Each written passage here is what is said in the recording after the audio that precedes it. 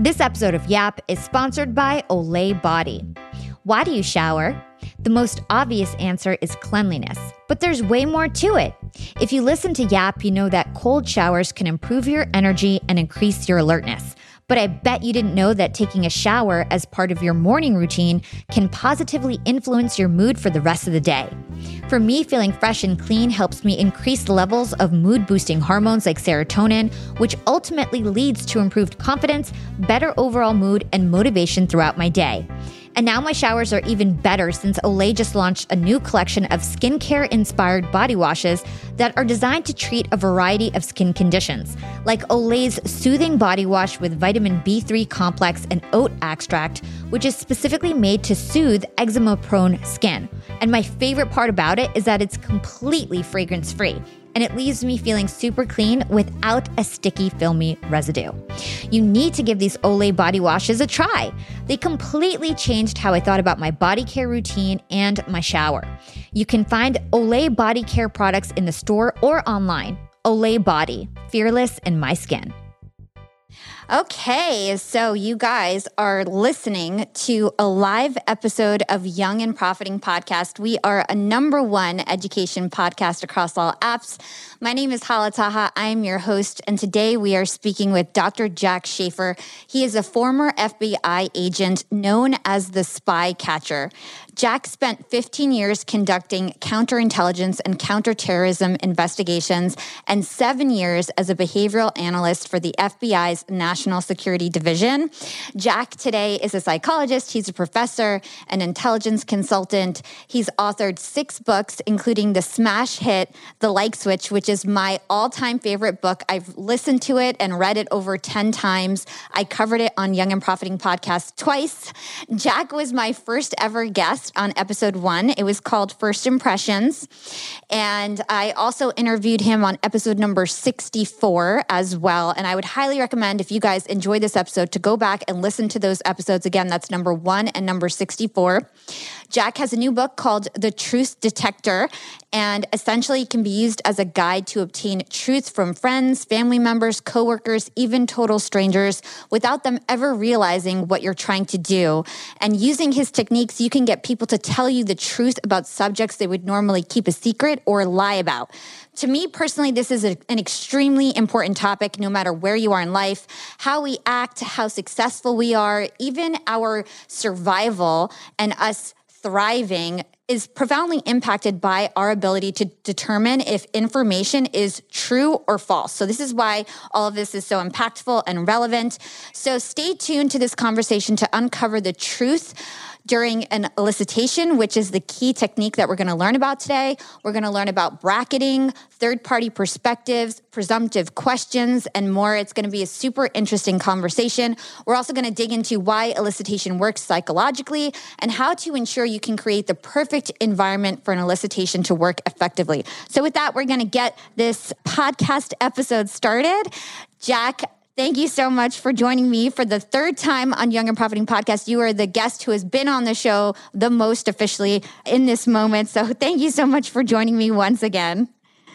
Well, thank you for having me back. Yes, well, you are a very fascinating and interesting guy. I love speaking with you.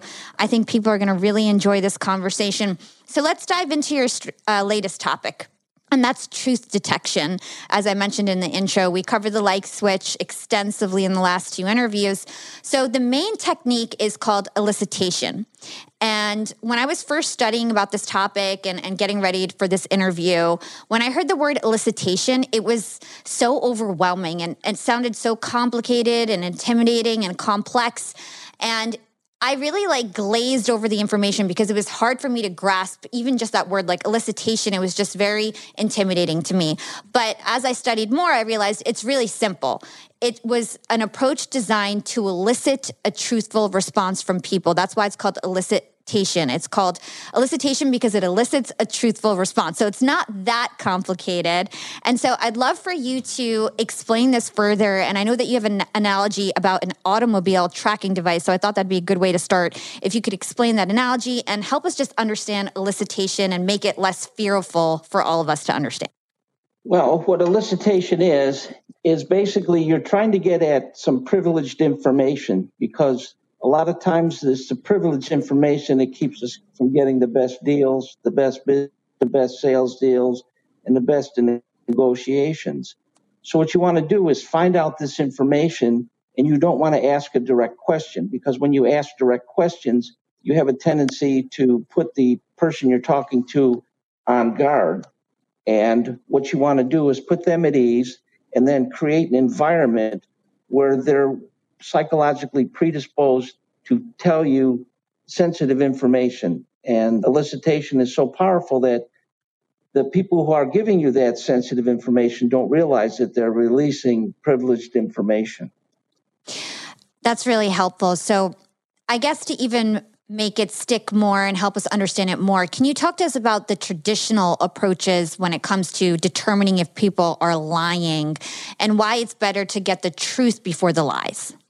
The more traditional method is to ask them direct questions and then you challenge them and then you go out and you seek additional information.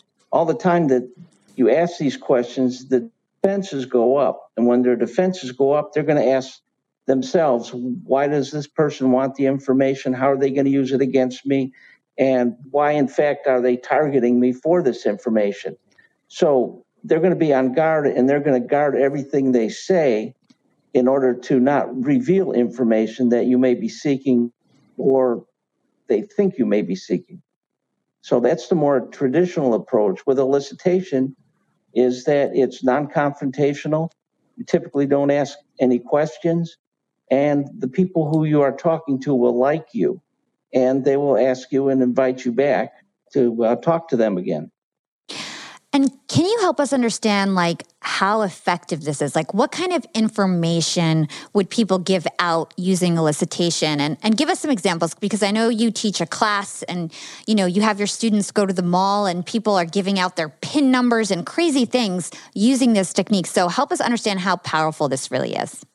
It's extremely powerful because what we do is when we teach our intelligence officers to go to foreign countries and get information from our enemies and sometimes our friends, what we do is we give them a 4-hour block of instruction in the morning, and then in the afternoon we go out to a mall, and then the instructors will randomly select or target a person in the mall and assign that student to approach the target and obtain their PIN number for their bank accounts, for their computers, for their anything that they have a PIN number on, and also social security numbers and other sensitive information, bank account information, how much their debt to income ratio is, mother's maiden names. And the students can do that typically within 3 to 5 minutes of meeting a stranger. And I'll give you a good example. At Western Illinois University, where I teach law enforcement, I had a class and I was explaining elicitation to one of the classes. And I explained how I got a social security number from one of our intelligence officers who was in training. And I was able to use these elicitation techniques to get his social security number, and he didn't realize that he gave it up.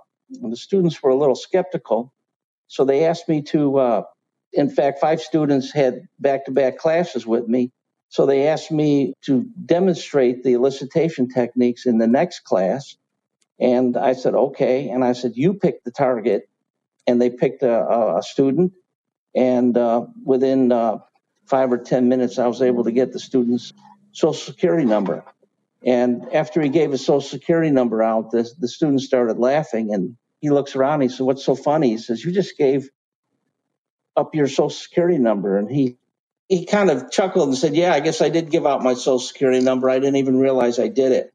So what elicitation techniques do, it kind of gives you access to more sensitive information. And you can also find out what people truly think about a topic or a feeling they may have. And one of the techniques you can use is something called the third-party perspective. And that founds on the premise that humans have a natural tendency to talk about other people rather than themselves. So if you frame something in a third person, they tend to look into themselves for the answer. And if you ask somebody a direct question, they tend to look to social norms. For example, if one of the female students wanted to know if her boyfriend was predisposed to cheat on her, and he asked her, or of course, she asked him a direct question, would you cheat on me? And of course, he reaches out to social norms and says, of course, I wouldn't cheat on you. And that's kind of natural because he's not going to say, well, sweetie, I would cheat on you. I'm predisposed to cheat. So what she did in turn was she said, oh, my friend, Mary Beth, had a boyfriend and he was caught cheating. What do you think of that? And she's looking for the answer. Well, that's wrong. You should never cheat on your significant other. And unfortunately, she didn't get that answer. She got some answers like, well, if he wasn't, if she wasn't paying attention to him, she wasn't giving him the right attention, then he has a right to cheat on her. So that gave her a little insight into what he really felt about cheating by asking that third party perspective question. Let's talk about what makes this automatic behavior work so well. Like, what is the scientific and biological explanation of all of this? Why does this elicitation process work? Well, humans have some psychological predispositions, and all we're doing is tapping into those psychological predispositions. One of the strongest psychological predispositions people have is the need to correct others. So if you hear something that's said that's wrong, people have a tendency to correct that statement and then add a little bit to the statement. There's just this overwhelming need that people want to be right. And when somebody else is wrong and you're right, now that puts you above them. And so you feel a little superiority to the person who's making that mistake. But what people don't realize is that in the process of correcting a false statement, people are releasing a lot of information that probably they shouldn't. Yeah, 100%. So you talk about an analogy in your book about an automobile tracking device. And essentially, you compare elicitation in terms of this analogy with an automobile tracking device. I feel like it will really help stick in people's minds if you give that analogy, if you could share it. Yeah, what happens with these new devices? I in fact, I have one from my insurance company, and they say that I'll get a little discount, and then you tack this thing into your car, and it will track everything that you do: the braking, the turning, the acceleration, when you stop, how fast you're going, how slow you're going, and it'll track just about everything you can do in that car. But what happens is I'm not even aware that it's there. I was aware the first couple days and then I forgot about it. But all the while that tracking device is collecting information from me without me being aware that it's collecting information.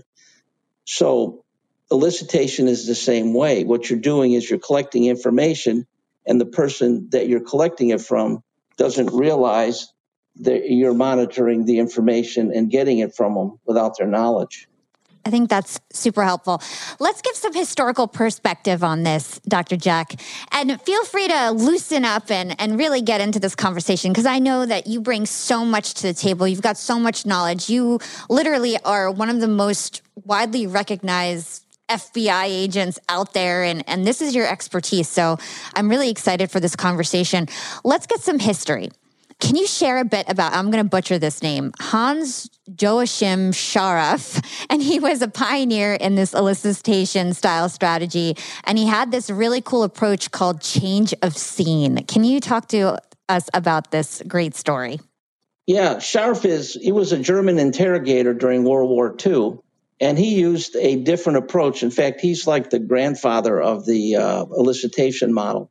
What he did, instead of using the tactics like the Gestapo did with torture and stress positions, all he did was he took the airmen and he would walk outside the camp. In other words, he would change the venue so they're no longer in a prisoner situation. They're more like on a stroll with him outside the camp. And what he did was he just started a general conversation with them, got them feeling very comfortable, And then he would start using these elicitation techniques. And what he's doing is he's taking advantage of a human predisposition. Because when we stroll, number one, we're predisposed to talk to people. Because anytime we usually stroll with somebody or take a walk with somebody, we're always in conversation. So we're predisposed to talk when we're in conversation with somebody and we're strolling with them. And the other thing is, if they're outside that prisoner environment, then they become more relaxed. Yeah, that's super interesting. So basically what you're talking about is like getting people into the right environment and the right mindset. So what are the key things that we have to do to make sure that people are comfortable to start talking to us and telling the truth? Like what are some of the foundational things that we need to do? There's basically three, what I refer to as friend signals. And when you approach somebody, they will typically eyebrow flash you as they approach you, and as you approach the other person, you will typically reciprocate the eyebrow flash. And all that eyebrow flash means it's a quick 1/64th of a second, and it's just a quick up and down movement with the eyebrows. And all that does is tell the other person that I'm not a threat. And you almost do this subconsciously because people don't realize it until I bring the eyebrow flash to their attention. They realize that they eyebrow flash hundreds of times a day when they approach people. And they can recognize that when people approach them now with the knowledge of the eyebrow flash, they'll recognize and see the eyebrow flash.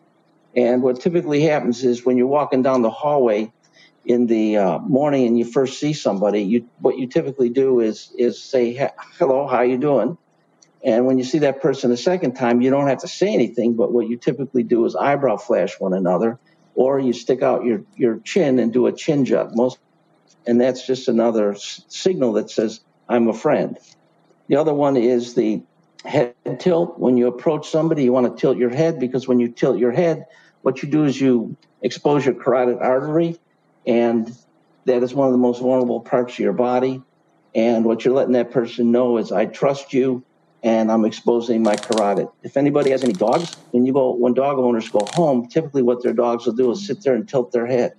And why they're tilting their head is they're letting the owner know that the dog is not a threat. And a lot of times what they'll do is flip over on their back, expose their stomach, which is another friend signal that says, I'm exposing the most vulnerable part of my body. The last thing is a smile, because when we smile, we release endorphins.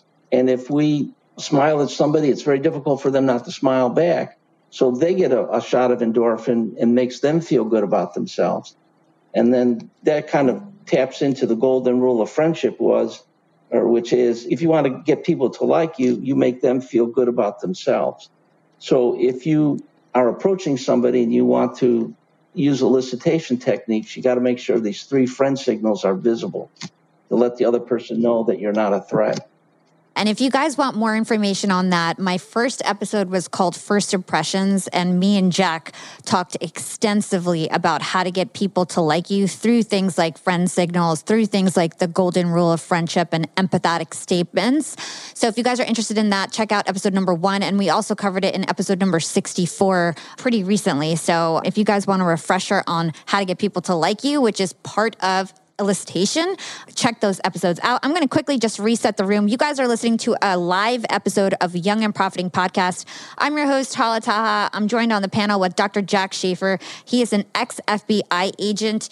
He is also the author of a recent book called Truth Detector and The Like Switch, which is my all-time favorite book. I'm really excited for him to be on this panel today. I also have my friends, some of them podcasters, some of them Clubhouse influencers, Caroline, Melissa, Paulina, and Molly, who may be asking questions in the future. Okay, so keeping on the topic of environment and getting people to like you, I know that rapport is extremely important when it comes to elicitation and getting in the right mindset of using these elicitation techniques with your quote unquote target. So what is rapport exactly? How do you define rapport? Rapport is just developing a positive connection between two people. And it's very easy to develop using a few techniques. One of the techniques is finding common ground with somebody. Common ground is probably one of the quickest ways to establish rapport. And there's three ways to get common ground. The first way is something that we share together. If I'm from Chicago and you're from Chicago, we have instant common ground because we share something in the present. There's something called temporal common ground. You may be from New York and I may be from Chicago, but in the past, I visited New York several times. So over time, then, we have shared experiences. And the last one is vicarious, which means you live through somebody else. I've never been to New York. I live in Chicago. You live in New York. But I know my daughter lives in New York. So through my daughter, I can get common ground with that person. Got it. So it's really important to get people to feel good about themselves, right? Yeah, and rapport is one way to make them feel good about themselves, because if you're with somebody and you feel good, or if you're with somebody and you make them feel good about themselves, they're going to want to come back and see you again. In fact, they may even think of an excuse to come back and see you just so they can have that same good feeling again. Awesome. Okay, so let's move on to some tactics and tools, so to speak, in our toolbox when it comes to elicitation. We've been doing a lot of like foundation. What does it mean? What's the environment that we need to have people be in, or the mindset that people need to be in, and what we need to do to get people to like us, which is all important to kind of start the conversation. But when we're actually in the conversation with us, what are some of the things that we can do and some of the tactics that you suggest we do to have an effective elicitation? Well, the first thing you want to do is you want to start with a general topic and talk about something benign for a minute or two. And then you want to insert an elicitation tool. And then you want to talk about something benign again, because most people remember the first thing they said, heard, or did, and they remember the last thing they said, heard, or did. The things in the middle have a tendency to be forgotten. So if you put the elicitation technique in what we call that elicitation sandwich, then it will be less recognized. So the first thing you need to do is have that elicitation sandwich. Awesome. So let's maybe do a quick fire type of a thing where I can trigger something and you can help explain what it is. So let's talk about the presumptive statement. And maybe you can give us a real example of how to use the presumptive statement, because from my understanding, this is really important when it comes to an elicitation, is to use these presumptive statements. So can you explain what that is? And then maybe give us a real example of a student or yourself when you've used a presumptive statement to elicit the truth from someone. Yeah, what a presumptive statement does, it founds on the need to correct. So what I'm going to do to set up an elicitation technique using the presumptive, I'm just going to make a statement. That statement can be either true or it can be false. If the statement's false, people have a strong need to correct you, and then we'll add a little information. If it is correct, people will affirm that the information is correct. I use this a lot when I go into jewelry stores and I want to buy a piece of jewelry for my wife, and I want to make sure I get the best deal I can on that jewelry. So what I will do is say to the clerk, gee, you must get like 5 or 10% commission on that. And the clerk will say, well, no, I don't get 5 or 10%. I get like 3 or 4%. And then I'll say, oh, so you must have an automatic discount then. You have some flexibility here. No, I don't have any flexibility. My boss is the one, and he generally won't give discounts more than 20%. So what's he doing? I'm making a statement, and he's correcting me and then giving me that sensitive information. So what I did in the case of buying my wife that ring, I went to the boss and I said, tell you what, and then I calculated a 20% reduction. I said, if you can give me that ring at this particular price, I'll buy it right now. And he said, okay, you can have it. Because I knew that I advanced how much the commission was, and I knew how much the discount the boss was willing to give. Yeah, that's really helpful. And then can you help us understand why negative presumptive questions helps bring out the truth more than asking a positive presumptive question?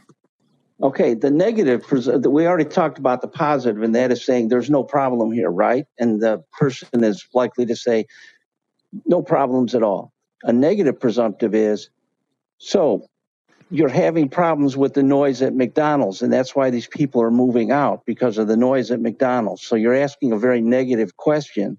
What people have a tendency to do then is to try to correct that. And they think, because of the way you ask the question, that you already know that there's a problem, when in fact you don't know if there's a problem or not. But the person you're asking assumes that you have a problem. Got you. So that's why negative is better than positive. Okay, so let's talk about a couple other tactics to use during an elicitation. Can you explain what bracketing is and how we can use it, and maybe an example? Yeah, bracketing is when you want to get information that contains numbers, typically. If you want to know a price range, you could say, so your commission or the markup on this jewelry is what, 50 to 60%. So what you want to do is make one bracket high and the other one low, and then people will have a tendency to correct you and give you the correct number. If you want to know somebody's age, I can to them say, oh, you look like you're maybe 35, 40. And if they're not 35 to 40 years old, they're going to correct you and give you the right age. And if they are, then they will typically give you the exact age that they are. I think that's super, super powerful to know. So basically, throwing out a range will make somebody want to correct you again and give you the correct, closer number. Okay, so we just talked about bracketing, which is really interesting. It's basically involving numbers or dates in order to give a range and hope that somebody will correct you to give you a more accurate version of that range. All right, so let's talk about status manipulation. Jack, if you want to help explain to us what status manipulation is, I think it's an excellent way to get people talking and get their true intentions. Yeah, how I came across this technique is my son and I were at a bookstore, and we saw an author over there, and she was selling a book. There was nobody at the table, so we just walk over there and talk to her. And I thumbed through the book, and I said, your writing style is Jane Austen-esque like. And what I did was I elevated her status to the status of Jane Austen. And what she did was she knew she wasn't at that status. So what she did was she had to explain why she wasn't Jane Austen. In doing so, she gave us a lot of information about her home life and her husband and the fact that she had 3 kids, and started telling me all this information about her personal life that she probably wouldn't have given me if I asked her a direct question. That's awesome. I do want to allow an audience member who came up here who has an amazing question, ask that to Jack. Kizzy, you are here on stage. You've got a great question. I'd love for you to ask Jack your question. Wow, thank you for this conversation. I'm thoroughly enjoying it. And I don't want any professionals to get mad at me because I work in the profession as well. But for Dr. Jack, how do you elicit the truth out of persons or professionals when they work in industries where lying is acceptable, i.e., psychiatry, lawyers, politicians? Because we're kind of trained already to look at body language, to ask indirect questions, to ask non-leading questions, and they already have hardened belief systems. We're trained to look at cynicism, and so they're going to always give you the PR answer, even when you know it's not the truth. So how do we go even further and get that information out of the person? Well, what you can do in that situation, and I recently ran into this situation where an employer wanted me to question a possible employee to find out if they were loyal and trustworthy. So instead of asking them, are you loyal and trustworthy? Of course, they're going to say yes. So what I did was I said, okay, what if one of your colleagues, you overheard them releasing proprietary or confidential information to their friends? What would you do in that situation? So what you did, you set up that third-party perspective, ask them about the friend situation and not themselves. So what happens is they will come and talk about their real, they talk about a third party. That's the same thing you can do with politicians. You can ask them about a situation, and they're more likely to give you a more straightforward answer. But sometimes politicians are extremely well trained, and they stick to points, and they won't drift from those talking points. So if you run up against somebody that is extremely polished and well practiced, it may be more difficult. I think that's brilliant. So using that third-party perspective tool on somebody who's really trained to lie and comfortable with lying to try to get the real truth out of them. I love that. So Molly, I know you have sort of a similar question in terms of Clubhouse and how you can detect a lie. Do you want to ask your question? Absolutely. Thank you so much. With an audio app like Clubhouse, what are some verbal cues or clues we can look for to detect if someone is lying or not being forthcoming when they are speaking? Well, the first thing you look for is simple declarative sentences, because when people give you anything but a simple declarative sentence, it tends to signal that they may be hiding something.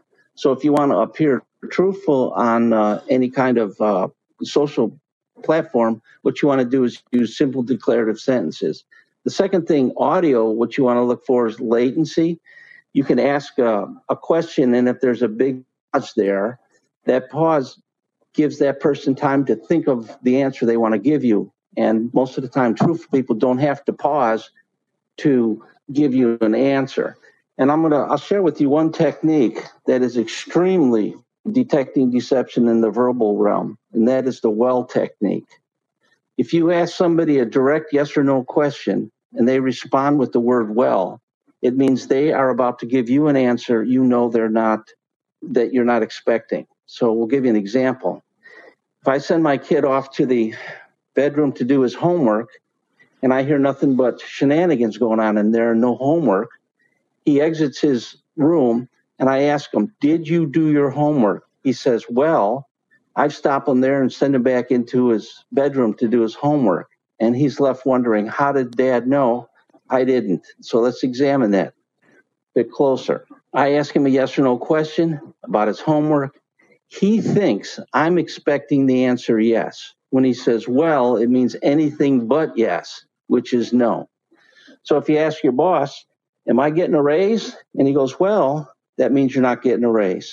Boss, can I get the day off that I asked for? Well, that means you're not getting the day off, because he thinks you're expecting the answer yes in both occasions when in fact you're not getting it. So he answers with the word well first, and that's kind of a tip off.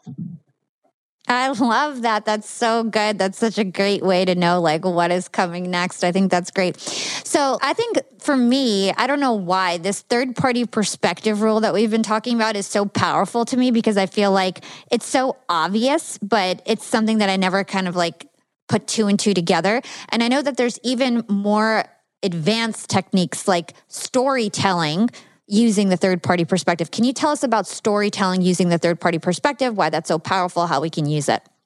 I like storytelling because humans like stories, and the story has to have a moral and a course of action.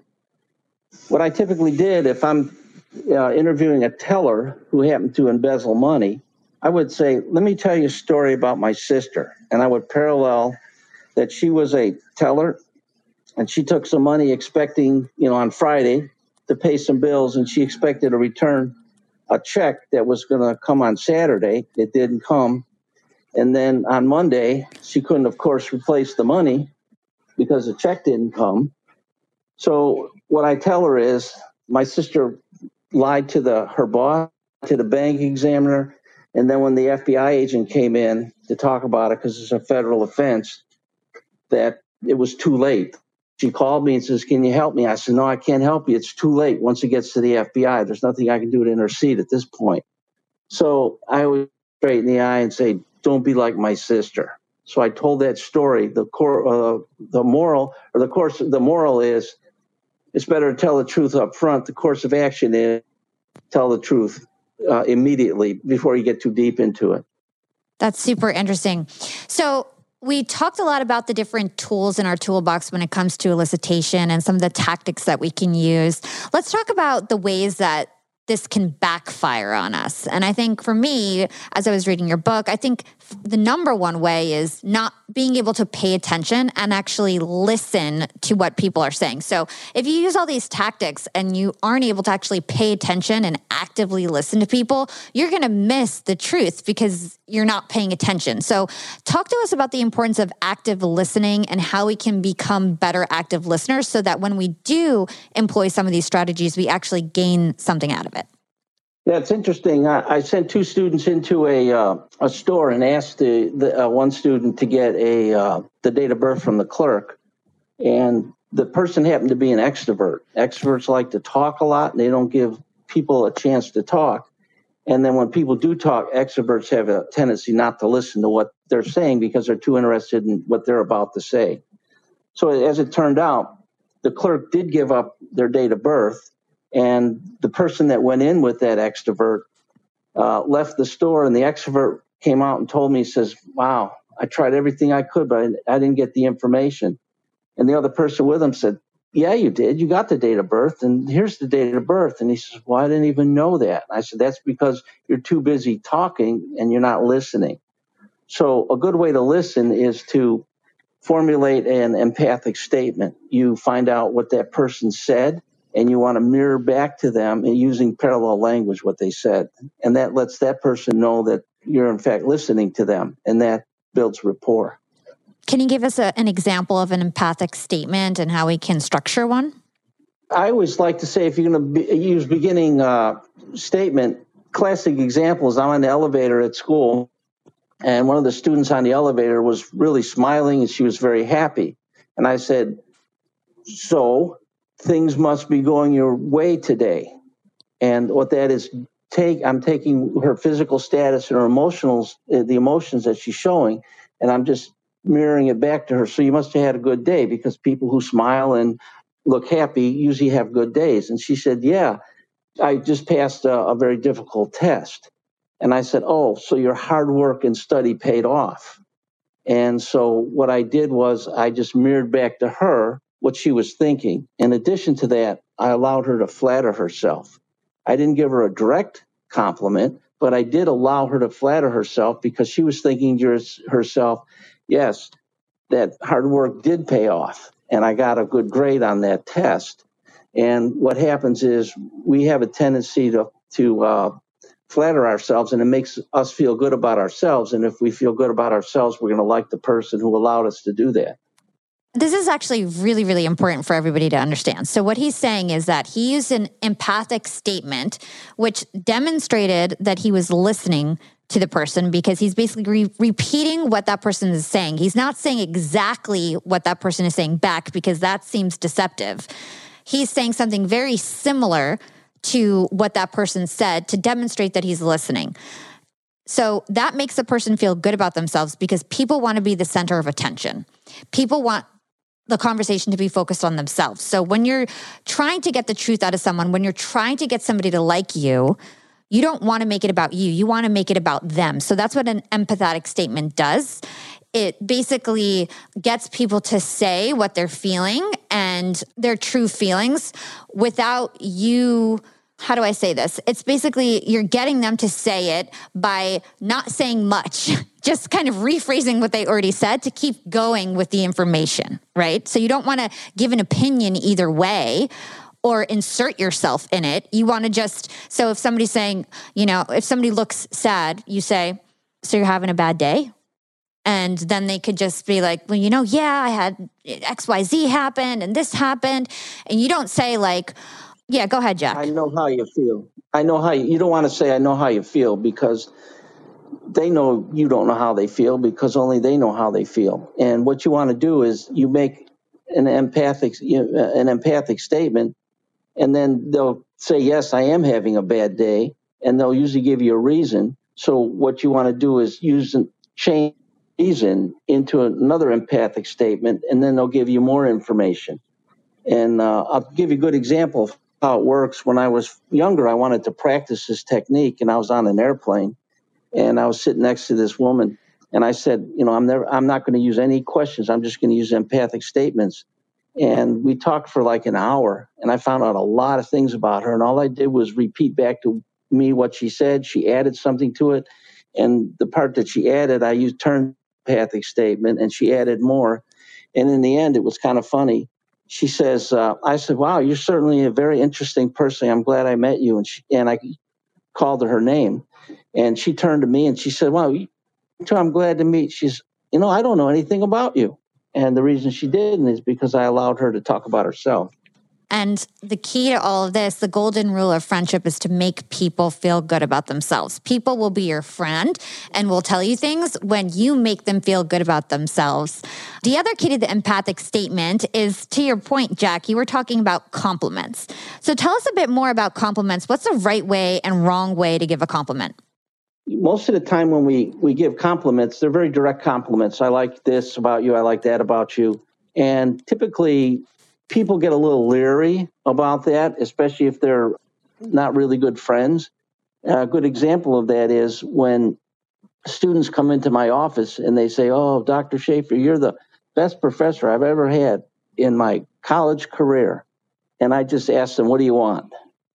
Because I know they're trying to flatter me to get me to do something for them, a favor. So that puts my defense up. So what you want to do instead is to allow that person to flatter themselves. And like I did with that girl in the elevator, I said, "Hey, that hard work really paid off." And she said, "Yes, it did." And she gave herself a little pat on the back. So that's what we want to do. The correct way is allow people to feel good about themselves. Young and Profiters, they may call me the podcast princess, but I'm also the LinkedIn queen.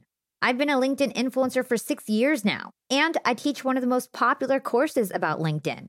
And I love to teach sales on LinkedIn because when it comes to B2B sales, LinkedIn has got that on lock. LinkedIn is where all the decision makers are hanging out. There are 180 million senior level decision makers on LinkedIn and 10 million C-suite decision makers. These people are on LinkedIn and they're in the mode to buy.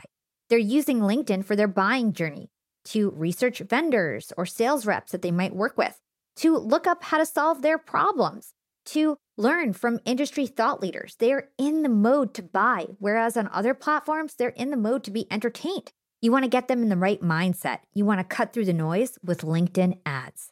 In fact, 79% of B2B marketers rate LinkedIn as their top channel for paid media. And LinkedIn has the best targeting because they've got all these different inputs.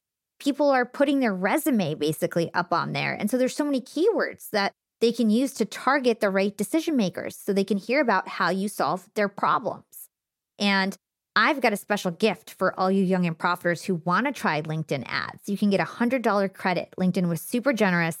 If you want to make B2B marketing everything it can be and get a $100 credit on your next campaign, go to linkedin.com/YAP, YAP. Again, if you want to claim your credit, go to linkedin.com/YAP. Terms and conditions apply. So if you walk away with anything from this conversation, when you're talking to someone, trying to be friends with somebody or get information from someone, you want to make them feel good about themselves. You do that by demonstrating that you're listening to them with empathic statements. And another way that you do that is by not interrupting and by talking less. So, Jack, tell us the importance about not interrupting and being okay with silence. A lot of times silence is good because what happens is, especially if you're talking with an extrovert, extroverts have a tendency to fill silence. And we're in a turn-taking society. And we give each other signals that it's still your turn to talk. So during an elicitation, you want to nod your head up and down. That's a nonverbal signal that says, keep talking, it's your turn. And you want to maybe add a verbal nudge like, go ahead, go on. And they found out through studies that these nonverbal nudges and verbal nudges increase people's speech production by 4 to 5 times. Because you're giving them that signal, it's still your turn to talk. Because in normal conversation, we look at these nonverbals and we tell each other, no, it's my turn to talk. And then you give the signal, it's your turn to talk now. Yeah, I think this is super interesting stuff. So sticking on like red flags and things that we should stay away from when it comes to elicitation, can you talk to us about why questions are like the worst thing that we can do? Like asking a direct question is the last thing you should do when you're actually trying to get information. It sounds so counterintuitive, but why shouldn't you actually ask questions? Because what questions do is they set up defense mechanisms. Because if somebody asks me a question, I'm going to say, why are they asking me the question? What do they want to know? How are they going to use that information against me? Should I reveal the information? And what should I say instead of answering the question? What should I say that makes it look like it's the truth when in fact it's not the truth? So direct questions cause people to go on their defenses and their shields go up. So what you want to do with elicitation is you want to keep questioning to a minimum, and you just want to make them psychologically predisposed to want to tell you the information. And the other thing that we have to remember with these elicitation techniques is it works both ways.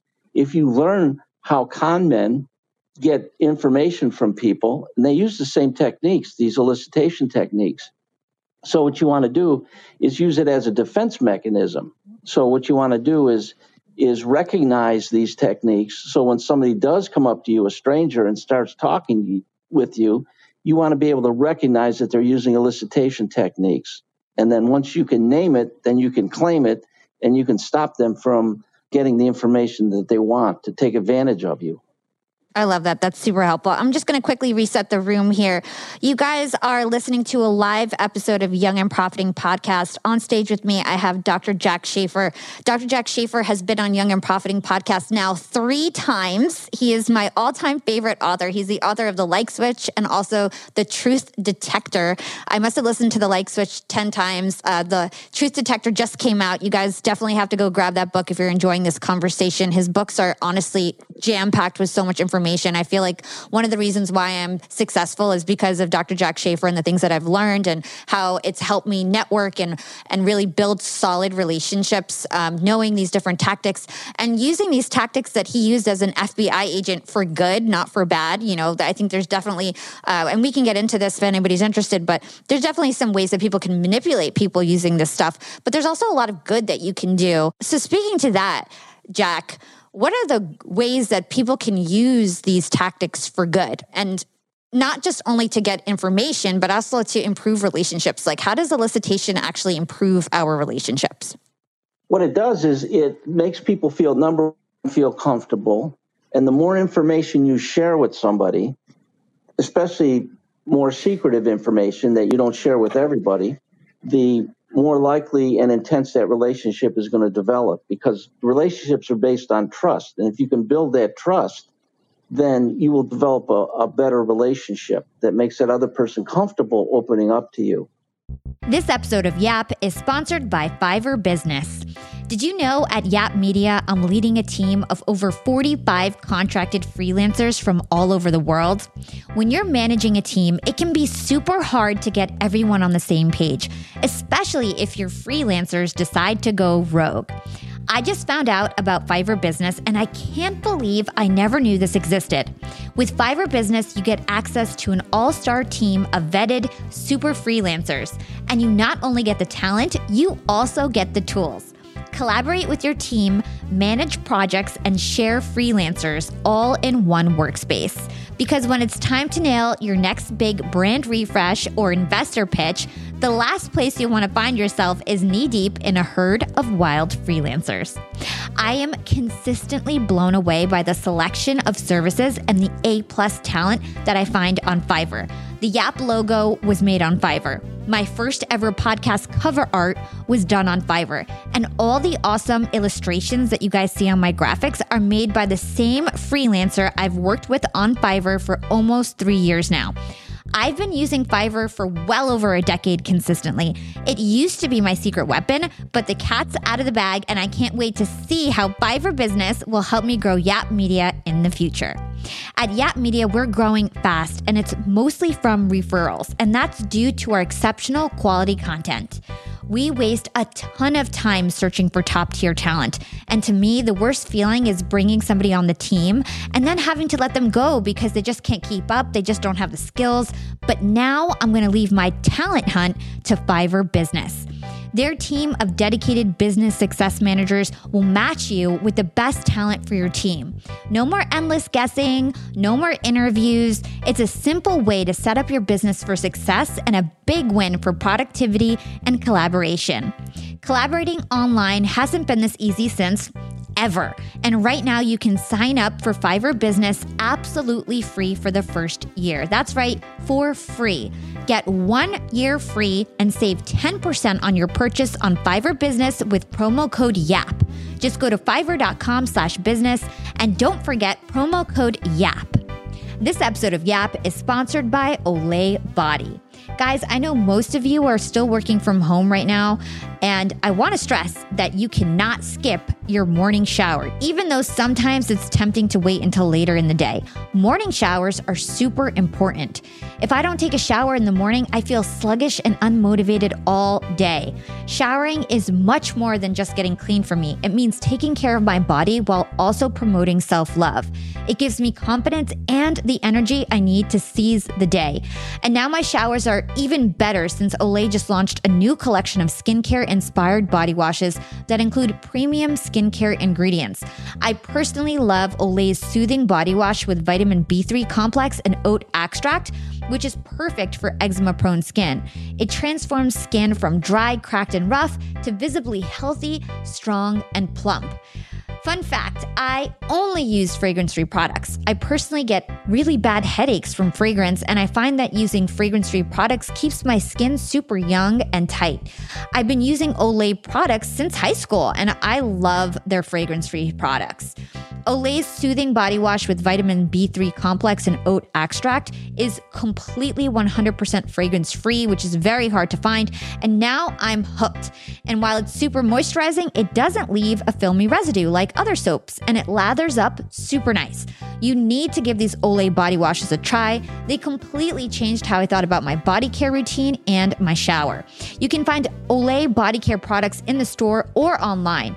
Olay Body, fearless in my skin. So we've got some folks on stage. We have Kat, Chris, and Ahmed. We are going to open it up for Q&A in just a bit. So Kat, Chris, you guys can DM Caroline your question. You guys can put your question in your bio, but I got to know your question before I throw it to you guys. So make sure you are sending us your questions. I'm also going to bring up Christopher now. Before we get into that, let's talk about why elicitation works a little bit more. We touched on it a bit, but I'd love to dive a little deeper into it because it's so interesting to me.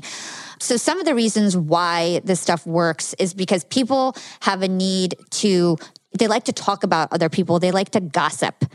So Jack, why psychologically do we love to gossip, and how can we play on that trait to get the truth out of people? I think people like to gossip because, number one, they're not in the spotlight. Number two, it's a third person. And number three, typically when we gossip, it's not about good things, it's about bad things. So we elevate ourselves above the person we're about. And that tends to make us feel better about ourselves, is when we could say, well, you hear about that person, unbelievable what they did. And it makes you look good and makes them look bad. So I think that's why we like to gossip. It elevates us over the person that we're gossiping about. And all you have to do is say, did you know? And then you add the person's name, and then you could say anything about that person. And if the person knows something about them, then they will certainly chime in and contribute to the gossip, when in fact you may not have known that information. So you're again using a presumptive with gossip. Yeah, and I think it's also because people like to feel like they're in the know, and it's kind of like almost like a power thing, gossiping about other people, because it means that they know more information, and people like to seem like they're really in the know. In fact, what that does, it plays into that knowledge is power. And if I know something and you don't, I'm more powerful than you are. And it makes me feel good about myself because I am in a position to know more about you, more than you do. Something else that we touched on it again, but I definitely want to drill it home, especially because we were having so many technical difficulties. So I want to make sure everybody knows about this. Oh, this is what I wanted to talk about. People wanting to correct, having the need to correct others. Because I think this is one of the most foundational pieces of all of this, is understanding that people love to correct other people. And when you know that people just have to correct other people, and it is such like an innate thing that's like hardwired into our brains, that when we hear something wrong, we want to correct people. So first of all, making sure you don't have an ego. So if you are trying to get something truthful out of someone, that you're okay to actually say something that you know might be wrong, because you actually want the person to correct you with the right answer. So I'd love for you to really, really drive this home, Jack, in terms of like why people love to correct other people, maybe some examples of people correcting other people, and how we can use these tactics and elicitation to get the truth out of people. Yeah, the power to correct is extremely powerful because in class, talked to a student, and I remember this one particular occasion, she was a senior, and she said something, and I said, well, that's pretty intuitive for a sophomore. And I had just gotten done talking about the power to correct, and she just grinned and bit her lip, and she says, I know what you're up to. And I said, okay. And then I started to move on, and she says, I'm a senior. And I said, why did you tell me that? She said, I just had to correct you. I couldn't let that go. So that's how powerful, even when you know that the technique is being used against you, it's very difficult to resist that need to correct.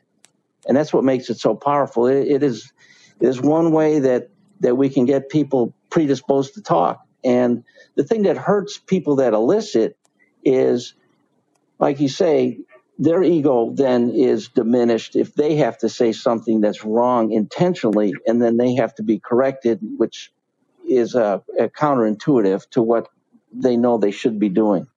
I think that's super helpful and super powerful. And I think a lot of people are enjoying this conversation. We have over 240 people in this room, guys. So another reason why this works is people have a need for recognition. So in addition to people loving to talk about other people, loving to gossip, also loving to correct other people, the reason why elicitation works is because people also have a need for recognition. So Dr. Jack Schafer, why don't you talk to us about why recognition is so important in all of this to understand? Because most of us have our identities, and males in particular have their identities wrapped up in their profession or what they do. And females more so are getting that way, but typically their tendency is to be wrapped up in family issues. So what we want to do is recognize what people do. And I remember one case I had where there was a high school, and I wanted to get somebody on the inside that could help me get information about some students. And I chose the janitor because he walks around school and he talks to a lot of people. And what I did with him is I talked to him and I said, so what do you do? He says, well, let me tell you what I do is I clean the building and do this. And I said, take you a long time to do that because there's a lot of stuff here and you get it done in 8 hours. He said, well, I invented this new technique. I did pathway through school, make it very efficient, and the steps. And I said, wow, that takes a lot of ingenuity to be able to come up with a strategy to efficiently clean the building. So, and I said, I recognized that what he was doing was very good, which in fact it was very good, that he liked me. And I gave him my card and I said, if you ever see anything, you let me know.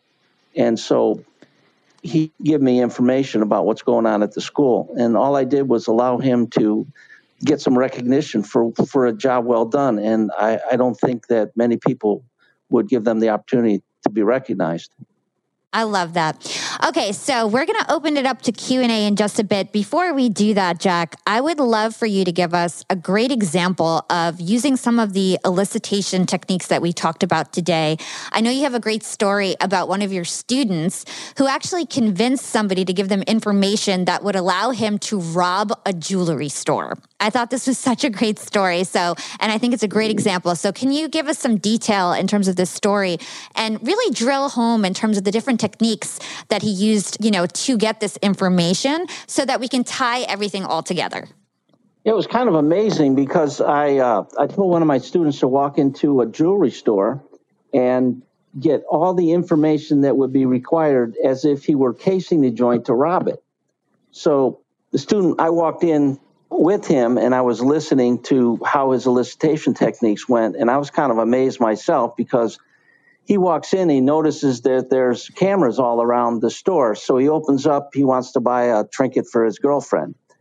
And he's looking at the trinket and he says, wow, it'd be pretty tough to steal anything in this store with all the cameras here. That's a presumptive statement.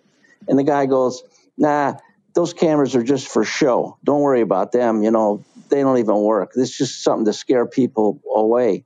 And he goes, well, at least you have the mall police security that comes by and checks on you. And he says, that's another presumptive. And he says, no, those people don't come by at all because they're too busy, doing other stuff. So they don't come by. And I said, I was still listening and I'm starting to get amazed. And he goes like, And besides, what we do is we have a policy that we don't even report shop for a certain amount of dollars in merchandise. I think it was around $1,200. And the kid goes, $1,200. And he was just feigning amazement. And he's going like, holy smokes, you mean I could walk out of here with this ring and you wouldn't even report me to the police? He goes, yeah, it's a store policy. And I'm sitting there going, oh my gosh, I can't believe it. He says, well, at least you won't get robbed because all your money's going to be in a safe and you probably drop it every hour to make sure that there's no money at hand to be robbed. And he goes, yeah, that's what we typically do. But right now the safe's broken and it's sitting over there across the room. And there's $2,200 in there cash. And the safe's broken. It won't even lock. So the guy goes, you mean I can walk over there right now and take that money? And the guy goes, well, yeah, if you just open it up, I'm not, you just walk out with it. I was amazed that the guy just revealed all this really sensitive information. We left the store and we were still shaking our heads. And I thought about going back and telling him, hey, you better stop giving out all that information, because we were you're doing an exercise in the intelligence, realm, and we decided just to let it go. People will just give you tons and tons of information if you give them the opportunity and predispose them to want to tell you the truth because they like you. Yeah, and I think part of it is also because he felt very disconnected from the repercussions, right? I think it goes with that recognition piece, because he was like low on the totem pole. He felt like, well, it doesn't really impact me and I want to seem important and in the know. So I'm going to tell these strangers this really sensitive information because in the moment I want to seem powerful and like I know things. Yep, knowledge is power. And all we're doing is allowing people to express themselves under, conditions that we set up. Yes. And then again, giving that presumptive information, I think that's the other key there, is that they were saying things like, what was that security comment? Like basically saying, well, you guys have security cameras, right? And then he's saying, well, no, we don't. Actually, they're broken. You must be protecting your cash. Well, no, we're not. So that he wants to correct you, right? So it's so interesting. Yeah, you can do a lot of things with this. And what's nice about elicitation is if you do it properly, people won't know that you're using these techniques on them. So what you can do is practice. And if it doesn't work, it doesn't work. Over time, you can practice a few of these techniques just to see if it works, and you'll find out that it does. I used to practice initially in the grocery store, and there was people in front of me. And typically I would select a person right in front of me and I would try to elicit their date of birth before we got to the cashier. And I was able to do that quite effectively and get people's trees and PIN numbers and that kind of thing.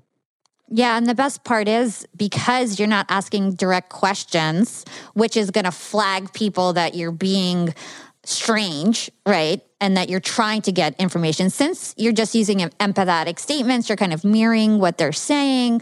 Since you're kind of playing dumb, where you say things that aren't necessarily true to try to get the right information, you're not triggering anything that will cause alarm. And so nobody will ever know that you're practicing, right, Jack? So can you give us some more advice in terms of how to practice? And then we're going to open it up to Q&A. Yeah, I'll give you a really good story I was quite impressed with. A student walked into a telephone store and wanted to buy, I told her, I want to get that clerk's date of birth. Or no, get her PIN number. I wanted to get her PIN number. So she walked up to the clerk. She developed a little rapport in the beginning. And then she said she pivoted towards, I'm having difficulty with passwords.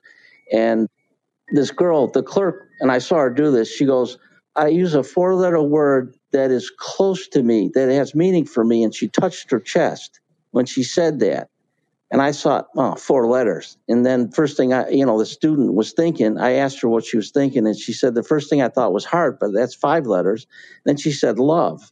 I bet it's love. So she said, and this is another reciprocal elicitation technique. She says, I use the word love for my password. And she got a big smile on her face, and she was giddy and going, I use the same one. I can't believe it. I use it for everything. Oh my gosh, we have the same password. And then they left. And then the other clerk walked over and said, what was that all about? And I'm listening to see if she understood. She gave her password away. She said, no, we have the same password. Isn't that amazing? What are you doing tonight after work? And she just didn't realize that she gave away her password. It's so crazy. People will give away the craziest information. And everybody who's tuning in now, be mindful of these tactics so that they're not kind of played on you, right? So we're going to move along to Q&A. You guys are tuning into a live Young and Profiting episode. I'm your host, Hala Taha. We're here with Dr. Jack Schafer. He's the author of The Like Switch and The Truth Detector, which just came out. It's an amazing book. I just read it. I loved it. You guys should go get it. So we're going to start off with Need He. What is your question for Dr. Jack Schafer? Thanks, Hala. This is Nidhi speaking. Jack, what a great conversation thus far. You spoke a lot about using empathy and emotional connection as a way to disarm people. And I'm a therapist, and I, sometimes have worked with people that may be diagnosed as sociopathic or psychopathic. They may not respond to empathy, emotions, and connections with others. So I was just curious to hear your thoughts on how you could tell if they're telling the truth. And is there a way to perhaps disarm that population so that you can elicit the truth from them? Well, that's a tough one because they don't feel empathy, and they don't feel remorse or regret, and they only look out for themselves. So the third-party perspective may be a way to tap into that empathy. And I typically interview psychopaths, and the way to interview them is you kind of back them up into a corner verbally and then give them three options. And all three options are bad, but there's one that's really bad, one that's less bad, and one that is bad. And all three of them are acceptable to me as an interviewer. So I would get them to admit to the one that gives them the most advantage. I would think probably they have big egos too. So you might want to use some ego-enhancing tools to enhance their ego, use flattery. I bet if you allowed them to flatter themselves, they would not be shy about opening up to you, especially in a third-party situation. Hi, this is Paul. Do you mind if I add something to that, Jack? Yeah, go ahead. I did what you did for many years. I was a hostage negotiator, international peacekeeper, and a detective for many, many years. I totally agree with what you're talking about, the psychopath, feeding into their egos and just, it's almost like you make yourself look smaller than them, and you just can't believe how they got it over you. And it's amazing how their minds just shift over because they need that power and they love that power. So that really kind of smooths things out. And I love that technique. I've used it many times on psychopaths and it works beautifully. So thank you for sharing that. Okay, good. Awesome. Thank you, Paul. And if you have a question, Paul, put it in your bio because I know that you're an expert in this field as well. So I'm sure you have an excellent question. Paulina, I know you have a question for Dr. Jack Schafer. What's your question?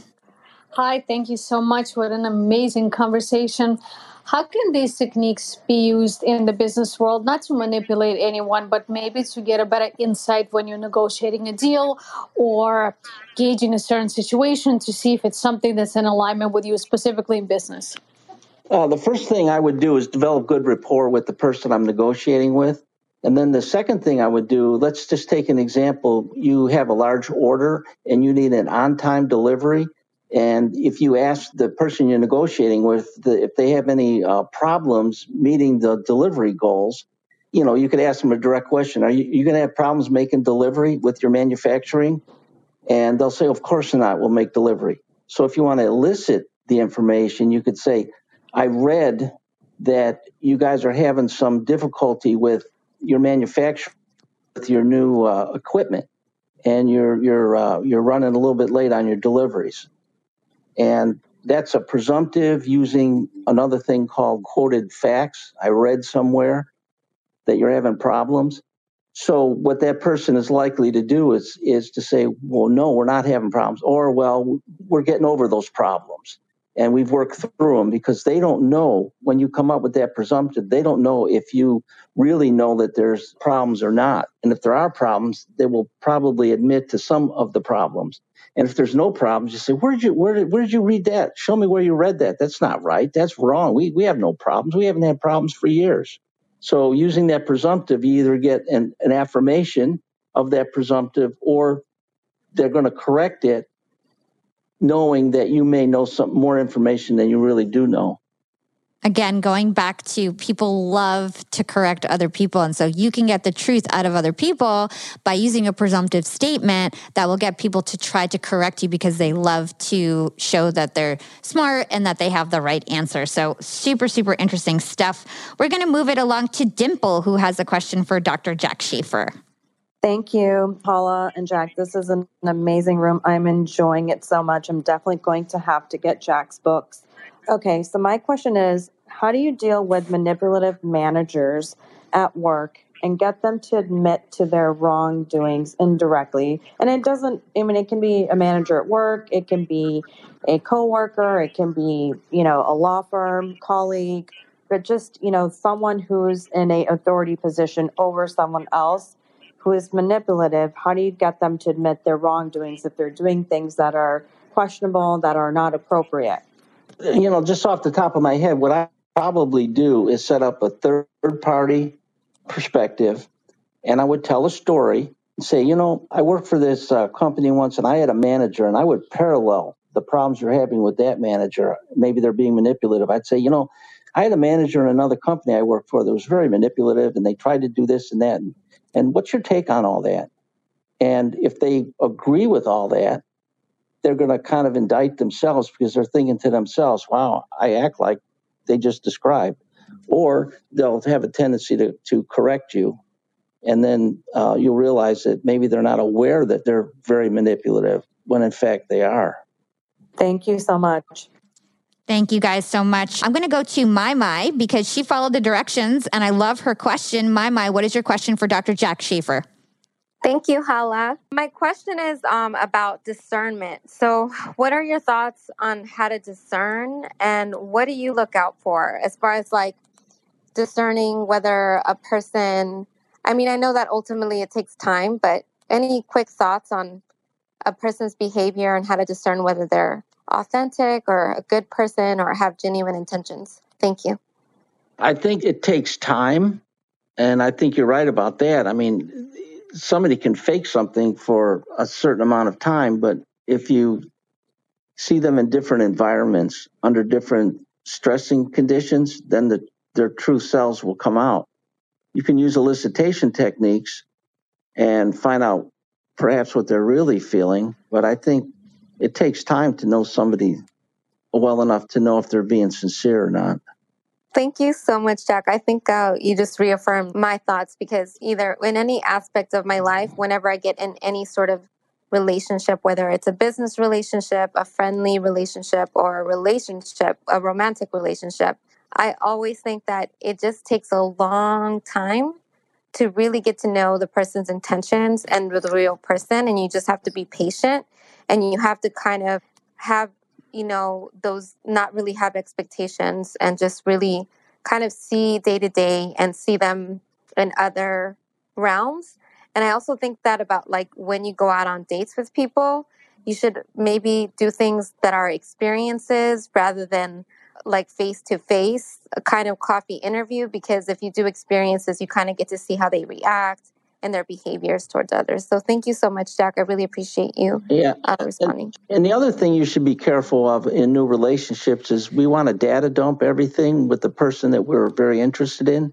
And that newness then leaves the relationship because we know a lot about that person right up front. A better way to do it is to just release information bit by bit over a number of months. And that way it always keeps that relationship new and exciting because, well, I didn't know that about you. And then you wait another couple of weeks and drop another piece of information about yourself. Oh, I didn't know that about you. So that keeps that relationship fresh longer. So that's one way. Be careful not to data dump on somebody when you first meet them. Thank you. Thank you so much. Thank you, Mai. That was such an excellent question. Okay, we're going to move along to Christoph, who has an excellent question for Dr. Jack Schafer. Christoph, can you ask your question? Yes, hi all. Thank you. Been a great subject so far. And my question pertaining to human behavior is not my domain. My domain is more cybersecurity and eliciting we call it social engineering, as you mentioned, with like the password as an example, right? My question is more to something I've heard about called false memories, I believe. And so maybe what is your experience with that and with eliciting information or statements from somebody? What is your estimation of the impact of that? And it could be, I guess, from my understanding, a lack of sleep or substance abuse. I mean, just old age, people get dementia, of course, right? And maybe sometimes outright delusions, regardless of age. So what is your experience with that? Well, my experience with a false memory typically comes, and it typically happens, a bank is being held up and we interview the teller. And the teller, during a traumatic event, we have a tendency not to process information because we're too worried about being alive and surviving the event. What happens is there's blanks in our memory. If we're in automobiles and there's blanks in our mind. So our brain wants to fill those memories. So we ask other people about those memories, false memories, because that your memory is blank, but you talk to somebody else, and then what that other person says now becomes your memory, which is a false memory. And that's why it's very critical when we interview, especially witnesses in a traumatic event, that we separate all the witnesses so that we don't get any interference from other people's memories. So we just want to know what they remember. So false memories, it can be planted. If there's a lack of memory, you can plant false memories. And the other thing is we have to remember that when we remember something, we're pulling it out of our brain. And then when we get finished with that thought, we re-remember it. And if we re-remember something that's not true, that now becomes what we consider our true memory, which in fact it's not. Awesome, guys. Great question, Christoph, and great response, Dr. Jack Schafer. Cool. So we're going to move it along to the next audience member who's on stage and has a question. Eli, what is your question for Dr. Jack Schafer? So my question is, how do you deal with a narcissistic partner who always lie or doesn't admit to their wrongdoings? Do you have to stay with them?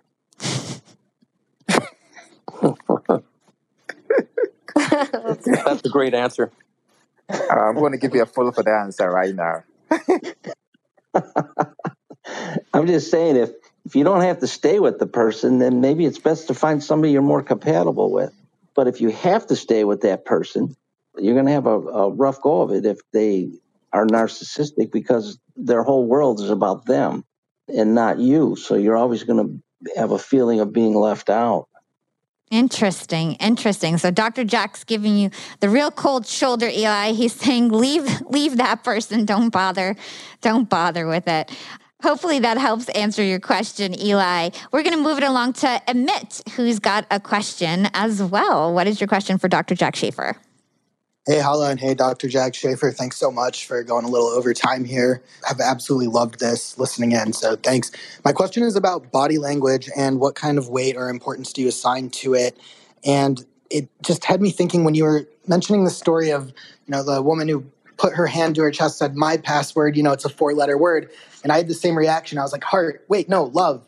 And how she gave away her password. But I was in a training with a former hostage negotiator in London a few years ago. It was one of the coolest things I've ever been able to do for learning about, business and that type of thing. And he basically went on to say, like, the long and the short of it was he didn't really care much for body language. So I was wondering if that's a shared principle or what. Thank you. No, I think body language is very important because the numbers differ, but it's about 70% of all our communication is non-verbally. So if we take that nonverbal aspect away from our communications, we're handicapping ourselves. That's what happens on the internet. We don't have the nonverbals, so then we have a tendency not to be more circumspect on what we're saying. And we have a tendency to say a lot of things that we wouldn't normally say because we don't have the verbal signals that say enough's enough. So it's very important.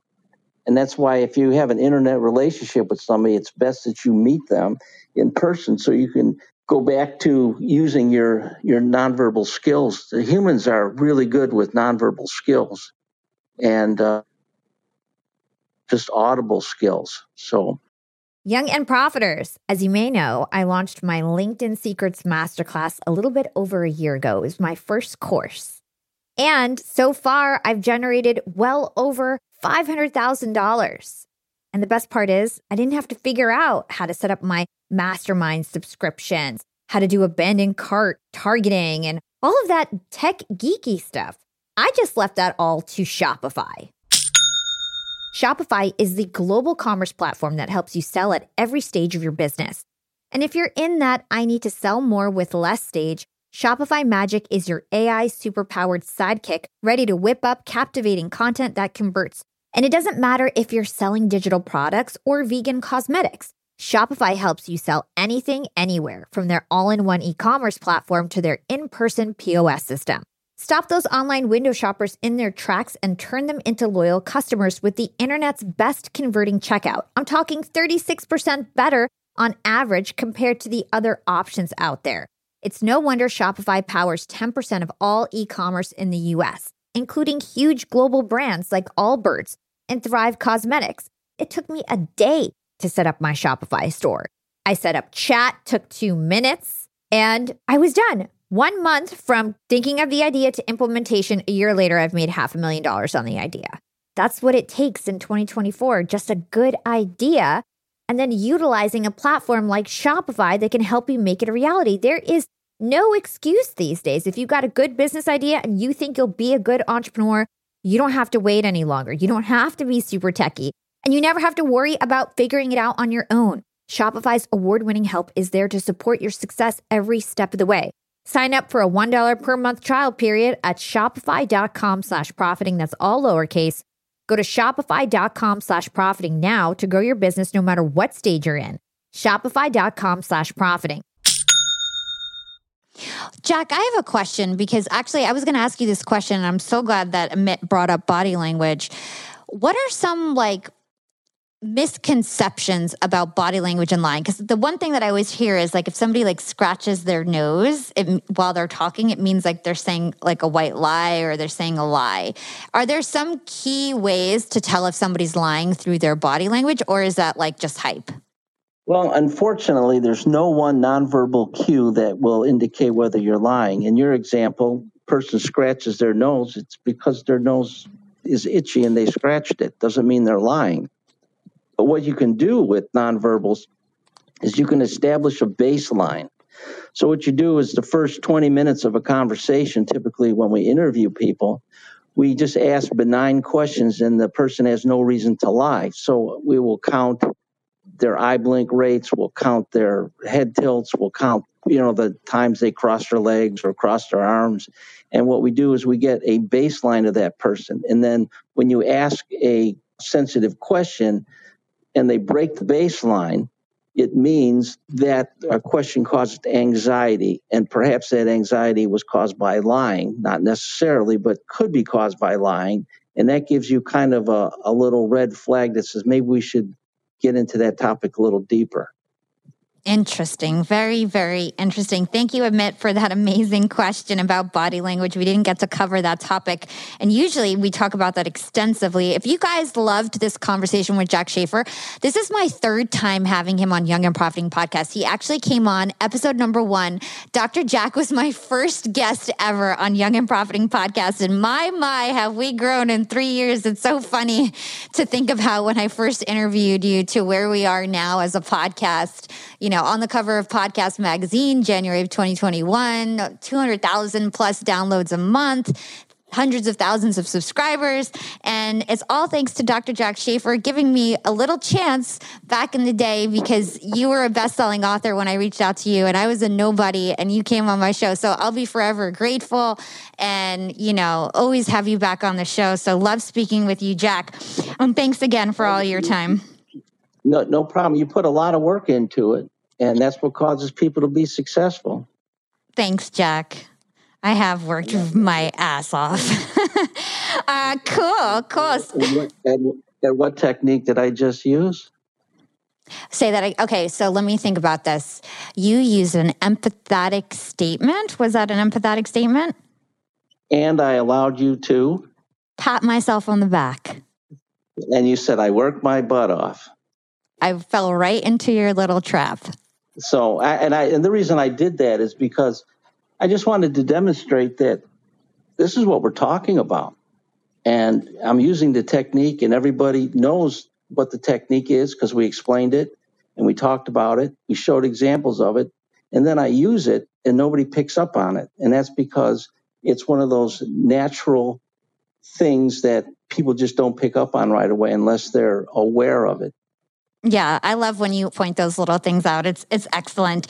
So we're going to move on to the next question on stage, and then we're going to start to wrap this up. And so, Lyda, you're up next. What is your question for Dr. Jack Schafer? Hi, good afternoon. Thank you for taking my question. It's actually Lita, but no worries. It's just a non-common name. But my question is, when it comes to strangers and their embellishment of experiences and life in general, how do you practice the muscle that allows you to like shed those white lies, or just to ration out, if it's like salaries and what have you, to know to reel it back in just because it is a stranger trying to brag about their personal life? What you could do is use a presumptive and say they have an inflated salary. You'll say, well, that's interesting. I read a report that the salary is, and then you can use a bracket between 50 and 60,000. Your salary is significantly more than that, and that's unusual. Interesting. What they're going to do is to try to explain why they have such a high salary. But then you don't want to hurt their ego, though, right? Well, if you don't want to hurt their ego, you agree with them and say, it's wonderful you make a lot of money. I'm very happy for you. Oh, that's great. Thank you. So you use the bracket technique there, Jack. Can you just dig a little deeper on using that bracket technique and why that works? Yeah, what happens is if you bracket something and you say you must be between 20 and 25 years old, and if you're anywhere near that bracket, they will actually insert the correct age. No, I'm 22. And I made the mistake. You're talking about mistakes. I made a mistake. I was trying to demonstrate to a student how to get an age off somebody using bracketing. I walked into a store and I was like, wow, watch me. I'll show you how to do it. And I went up to the lady and I says, well, you must be about my age, 50 to 55. She says, I'm 42. And that we got our age, but we didn't develop a lot of rapport along the way. So I turned that into a learning experience for myself and the student. When you bracket, it has to be within range. It can't be too far off. I love that. I can't wait to use that in something because it's something brand new that I never knew about that. I can't wait to use that. We're going to jump to Kat, who's been on stage for a really long time, and she has her question here, and it's actually super relevant. So Kat, Eli, I'd love for you to ask your question to Dr. Jack Schafer. Thank you so much. I've actually stayed up for this because it's 2:40 a.m. in the UK, and it's been so interesting. And I find it all fascinating because I've been super interested in like criminal minds and all that stuff for years. And I was wondering, Dr. Schafer, in regards to like presumptive questions and statements, we see them commonly when people want to see if someone is single. So they say something like, are you waiting for your husband, or your girlfriend is lucky to have you, and they're waiting to have it confirmed or corrected. Are people usually aware of how powerful this form of questioning or statements are when they do it, or is it learned subconsciously? I think a lot of people intuitively can use these techniques, and the example you used was perfect about how somebody intuitively used it. The thing is, it's important that you recognize the technique, you know how to use the technique, and therefore you don't have to rely on intuition. You can intentionally use the technique rather than relying on intuition. So that gives you more power. It's a powerful technique because it founds on that need to correct others. And if you can intentionally use the tool, then it's going to be a more powerful technique to use. Thank you so much. Does that mean that we aren't aware that we, like, where could we have picked it up from is sort of what I'm getting at? Well, we can pick it up from a number of ways. You don't want to ask that person, do you have a girlfriend? Are you married? Because that's kind of personal and you're intruding into that person's life. So you want to soften it up by going like you said, your girlfriend's lucky to have you. And of course, if that's not the case, they're going to immediately correct that. And that's kind of a softer way to do it versus being rude. Fabulous. That's like Thank you so much. that's like asking somebody how much money they make. You want to know how much somebody makes. You can't say how much money you make because that's rude. What you want to say is, if the person's an engineer, well, I heard engineers make, like upward of $1,000, and they'll just maybe roll their eyes and go like, not really, maybe closer to 100.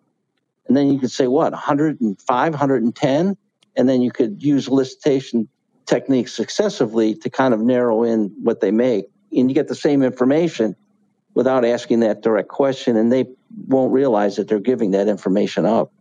Thank you so much. That's brilliantly explained. Thank you. Okay, guys, we are going through Q&A. I see there's a lot of hands raised. We have about 500 people in the room. I see that Dr. Jack Schafer has over 200 followers, but I want that to hit 500, guys. Dr. Jack Schafer has spent almost 2 hours with us. He might be spending 2 full hours with us. So do me a favor. If you're not yet, follow Dr. Jack Schafer. Follow him on Clubhouse because we want him to come back and host more rooms with us. We want to make it worth his while. So make sure you follow Dr. Jack Schafer right here on Clubhouse. Make sure you follow Melissa, Paulina, Molly, Need He, Dimple, Mark, all these folks here on stage. Give them a follow. They've been contributing to this conversation and, show your support. That's Clubhouse etiquette, is to follow the people on stage, especially if they're giving their time. A lot of us could be, charging money for all of our time. So make sure you follow and support everybody. So we're going to kick it over to Mark. I know you have a question for Dr. Jack Schafer. What is your question for our amazing guest tonight? Hey, Hala, thanks so much for the opportunity to ask a question. So Jack, one of the things I've noticed about social media is that everybody is an expert. Everyone knows everything. They've got thousands of followers. Everyone's an expert. Something in the back of my mind is telling me that probably some of them are full of crap, so to speak. Jack, are there any red flags we should be looking for on social media to see if a coach, a business owner, an influencer is actually legit? Any red flags? Just by looking at their social media without interacting with them might be a little difficult. Well, how about if we interact with them? If you interact with them, then you could use some elicitation techniques to try to get them to explain. Like if you I'm trying to think of an example how you could do that. I mean, one of the things that I've noticed, which is interesting, is, I'll follow someone on Instagram and one day they're getting thousands and thousands of likes on their post. And then the next week, then all of a sudden they just start getting 10 likes on their post, right? Like they're paying for followers, they're paying for likes. It's often very difficult to tell who's legit or who's not, So I'm just looking for more ways to get right into who someone actually is. Oh, that's difficult. You're going to have to talk to them and find out if they are, in fact, being truthful or not. Your situation with a ton of likes on one week and 10 the next week, that tells you something, because the more people you have that listen to you, the more people that are experts, and they could either affirm what you're saying or say, no, this guy doesn't know what he's talking about. And so if that's the case, then they're not going to like you anymore. So that may be an indirect way to determine if somebody's being truthful or not. Because if you're truthful, then people are going to want to continually follow you. And if you're not truthful, then they will break off and go elsewhere for information. Awesome. Thanks for the question, Mark. Okay, so we're going to move this Q&A along. We're going to move it along to Laura. What is your question for Dr. Jack Schafer? Hello. Thank you for allowing me on the stage. So, Dr. Jack Schafer, I just want to know, how could you deal with the egomaniac, and especially if they get hostile towards you? What was the last part of it? Oh, I'm sorry. Especially if they get hostile towards you. Well, if somebody gets hostile towards you, you can use something called breaking the anger cycle. And if somebody's hostile, what you can do is you can take the essence of why they're hostile, and they'll typically tell you.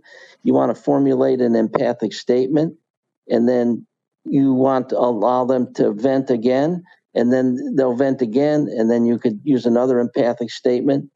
And you can just allow them to vent without throwing fuel on the fire. Because if somebody is in a parking lot all by themselves and they're angry and hostile, then it's very difficult to maintain that unless somebody's sitting next to them throwing fuel on that fire.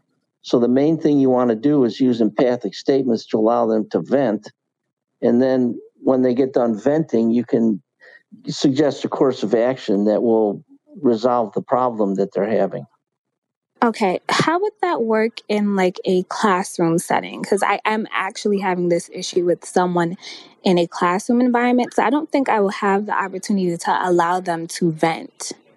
Oh, okay. And I've run into that situation, not very often, but the one or two times I ran into that, I would always tell that person, why don't we discuss this after class and not make it a classroom event, make it an after classroom event, because a lot of people like an audience, and that class serves as an audience. And then they will put themselves in a position where they feel they have to live up to what the audience expects them to do, which is to confront the instructor. So I would always say, I know you have some strong feelings about this. Why don't we talk about this after class in my office? And that way you take the audience element out of it. And then you can start using the controlling the anger cycle technique. Okay, thank you so much. Because the last thing you want to do is give somebody an audience, because then they're going to feel they have to live up to what they think the expect of them. And the last thing they want to do is lose face in front of their fellow students. And you can't allow them to do that, because then they won't budge at all. They'll just keep being defiant. So I would just put it off and tell them that we should meet in my office after class. Okay, thank you. That was way better than what I had in mind. You helped me out so much. Yay, I love to hear that. That's what Clubhouse is all about. We're going to go to the last question of the night. Samantha, you are the last question of the night. What is your question for Dr. Jack Schafer? Thank you, Hala. So, Jack, first of all, I've loved listening to you, so thanks so much. My question is, if someone lies repeatedly, is this something that they can recover from, or is that the kind of behavior that just repeats throughout a lifetime? Yeah, a compulsive liar. I've run into several compulsive liars, and once you call them out, then they'll lie to cover the lie. And then if you call them out on the second lie, they'll do a third lie to cover the lie to cover a lie. And a lot of times, in this case, I had to work with this person, and I just recognized that every time that person talked, I would have to question his veracity. And I would not call him out on it, because I know that a second lie was coming.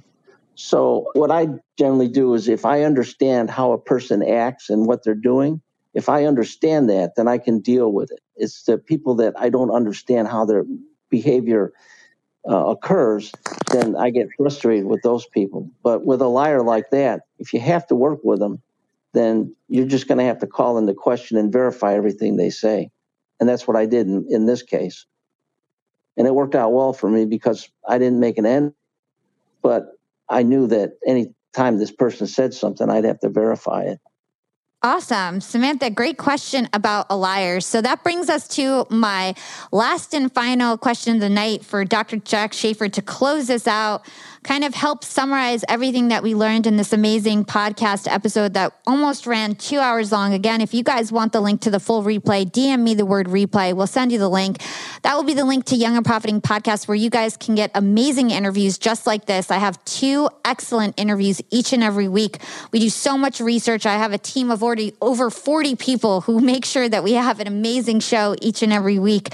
So make sure you guys DM me the word replay so that you guys can get a link to this amazing podcast.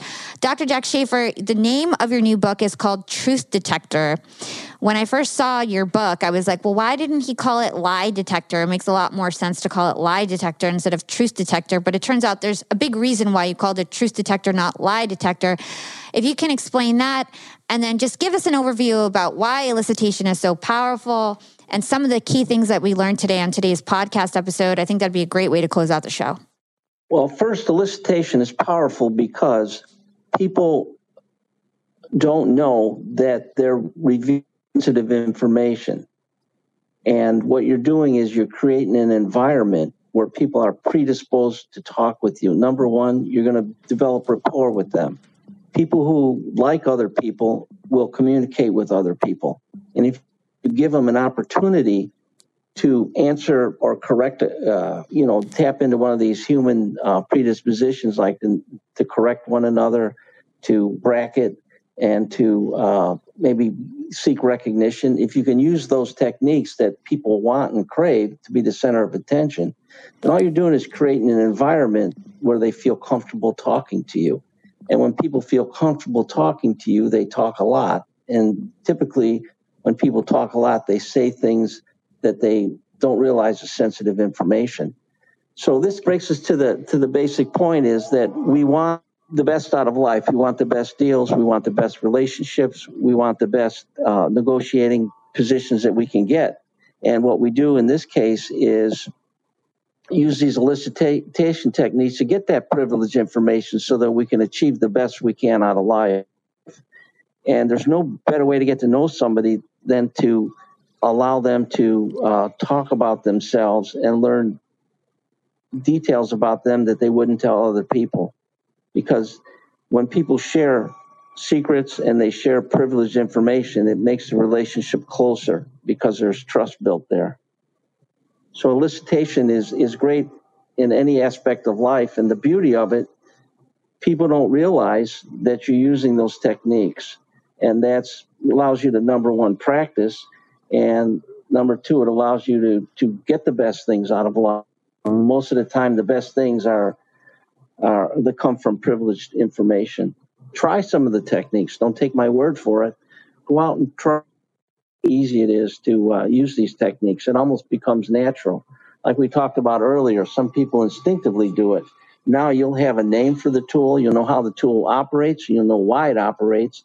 And therein gives you the power to get the knowledge you need to get the best out of life. Thanks so much for that, Dr. Schafer. And, I know that I personally am so excited to try out some of these tactics and techniques. So I wanted to thank you and thank Hala for hosting this conversation. A really exciting moment happened during this room. Hala hit 10,000 followers here on Clubhouse. So I hope that everyone can give her some mic taps, because she comes here every Tuesday and puts on these incredible conversations. So I just wanted to thank you, Hala, and everyone here on the stage for this amazing discussion. Thank you so much, Needhi. I love when you join these rooms, and I think we're having you on a panel about mental health soon. So we're going to have you up on here as a guest very soon, which is really exciting.